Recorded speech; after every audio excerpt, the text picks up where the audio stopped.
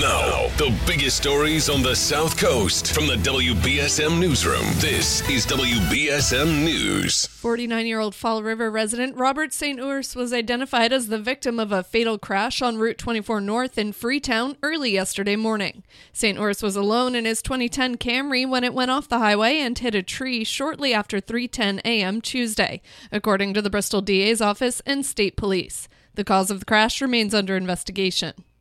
Nursing homes in New Bedford and Fall River were among 5 in Massachusetts that reached a settlement with Attorney General Maura Healey's office over claims of patient neglect and inadequate care. Healey announced the settlement Tuesday. Both the New Bedford and Fall River instances resulted in the death of a patient. Brandon Woods in New Bedford will pay $52,000 after allegations that staff over 5 weeks in 2018 did not appropriately turn a resident at high risk for pressure wounds. The patient later died in a hospital. And Fall River's Sarah Brayton Nursing Center will pay $81,500 after a female patient was hospitalized and died due to severe fecal impaction. As part of the settlement, the nursing homes will return more than $250,000 to the state and will be required to implement training and compliance requirements going forward. Nantucket Town Meeting voters on Tuesday night approved a measure that will allow any person to go topless on the island's beaches. The warrant article, proposed by 7th-generation Islander Dorothy Stover, calls for an addition to the town's bylaws that reads, quote, "In order to promote equality for all persons, any person shall be allowed to be topless on any public or private beach within the town of Nantucket."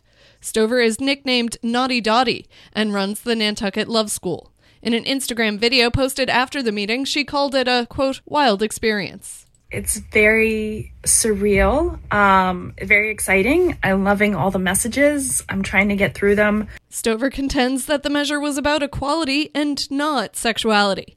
Although voters approved the measure, it still has to be approved by Massachusetts Attorney General Maura Healey before it can go into effect. Police are actively seeking a 38-year-old Methuen man who was convicted last month on multiple child rape charges. Stephen Corbin Jr. vanished during his trial last month, which ended with his conviction on 8 counts of aggravated rape of a child on April 14th. Corbin had been ordered to wear GPS monitoring as a condition of bail, but the device was cut off when he disappeared. Anyone with information about Corbin's whereabouts is asked to contact state police. Federal investigators say a passenger door on a Boston subway car did not function properly when a man got his arm stuck in it and was dragged to his death last month. The National Transportation Safety Board wrote in the preliminary report released Monday that the trains are equipped with safety features to prevent them from moving when the doors are obstructed. The NTSB investigators identified a fault in a local door control system that enabled the train to move with the door obstructed. The MBTA identified the problem as a short circuit. 39-year-old Robinson Leyland died April 12th as he exited the train. Boston police are investigating the discovery of a plastic bag containing bullets at Boston Latin Academy. Police responded to the school on Townsend Street earlier this week after the bag was found on the building's loading dock. The bullets were found after students had already been dismissed and had mostly cleared the building. In sports, the Celtics evened their series with the Bucks at a game apiece with a 109-86 win over Milwaukee. Game 3 is Saturday. Meanwhile, the Red Sox shut out the Angels in their series opener 4-0 at Fenway Park. And the Bruins are hoping to bounce back from a disappointing loss in Game 2 against the Carolina Hurricanes tonight.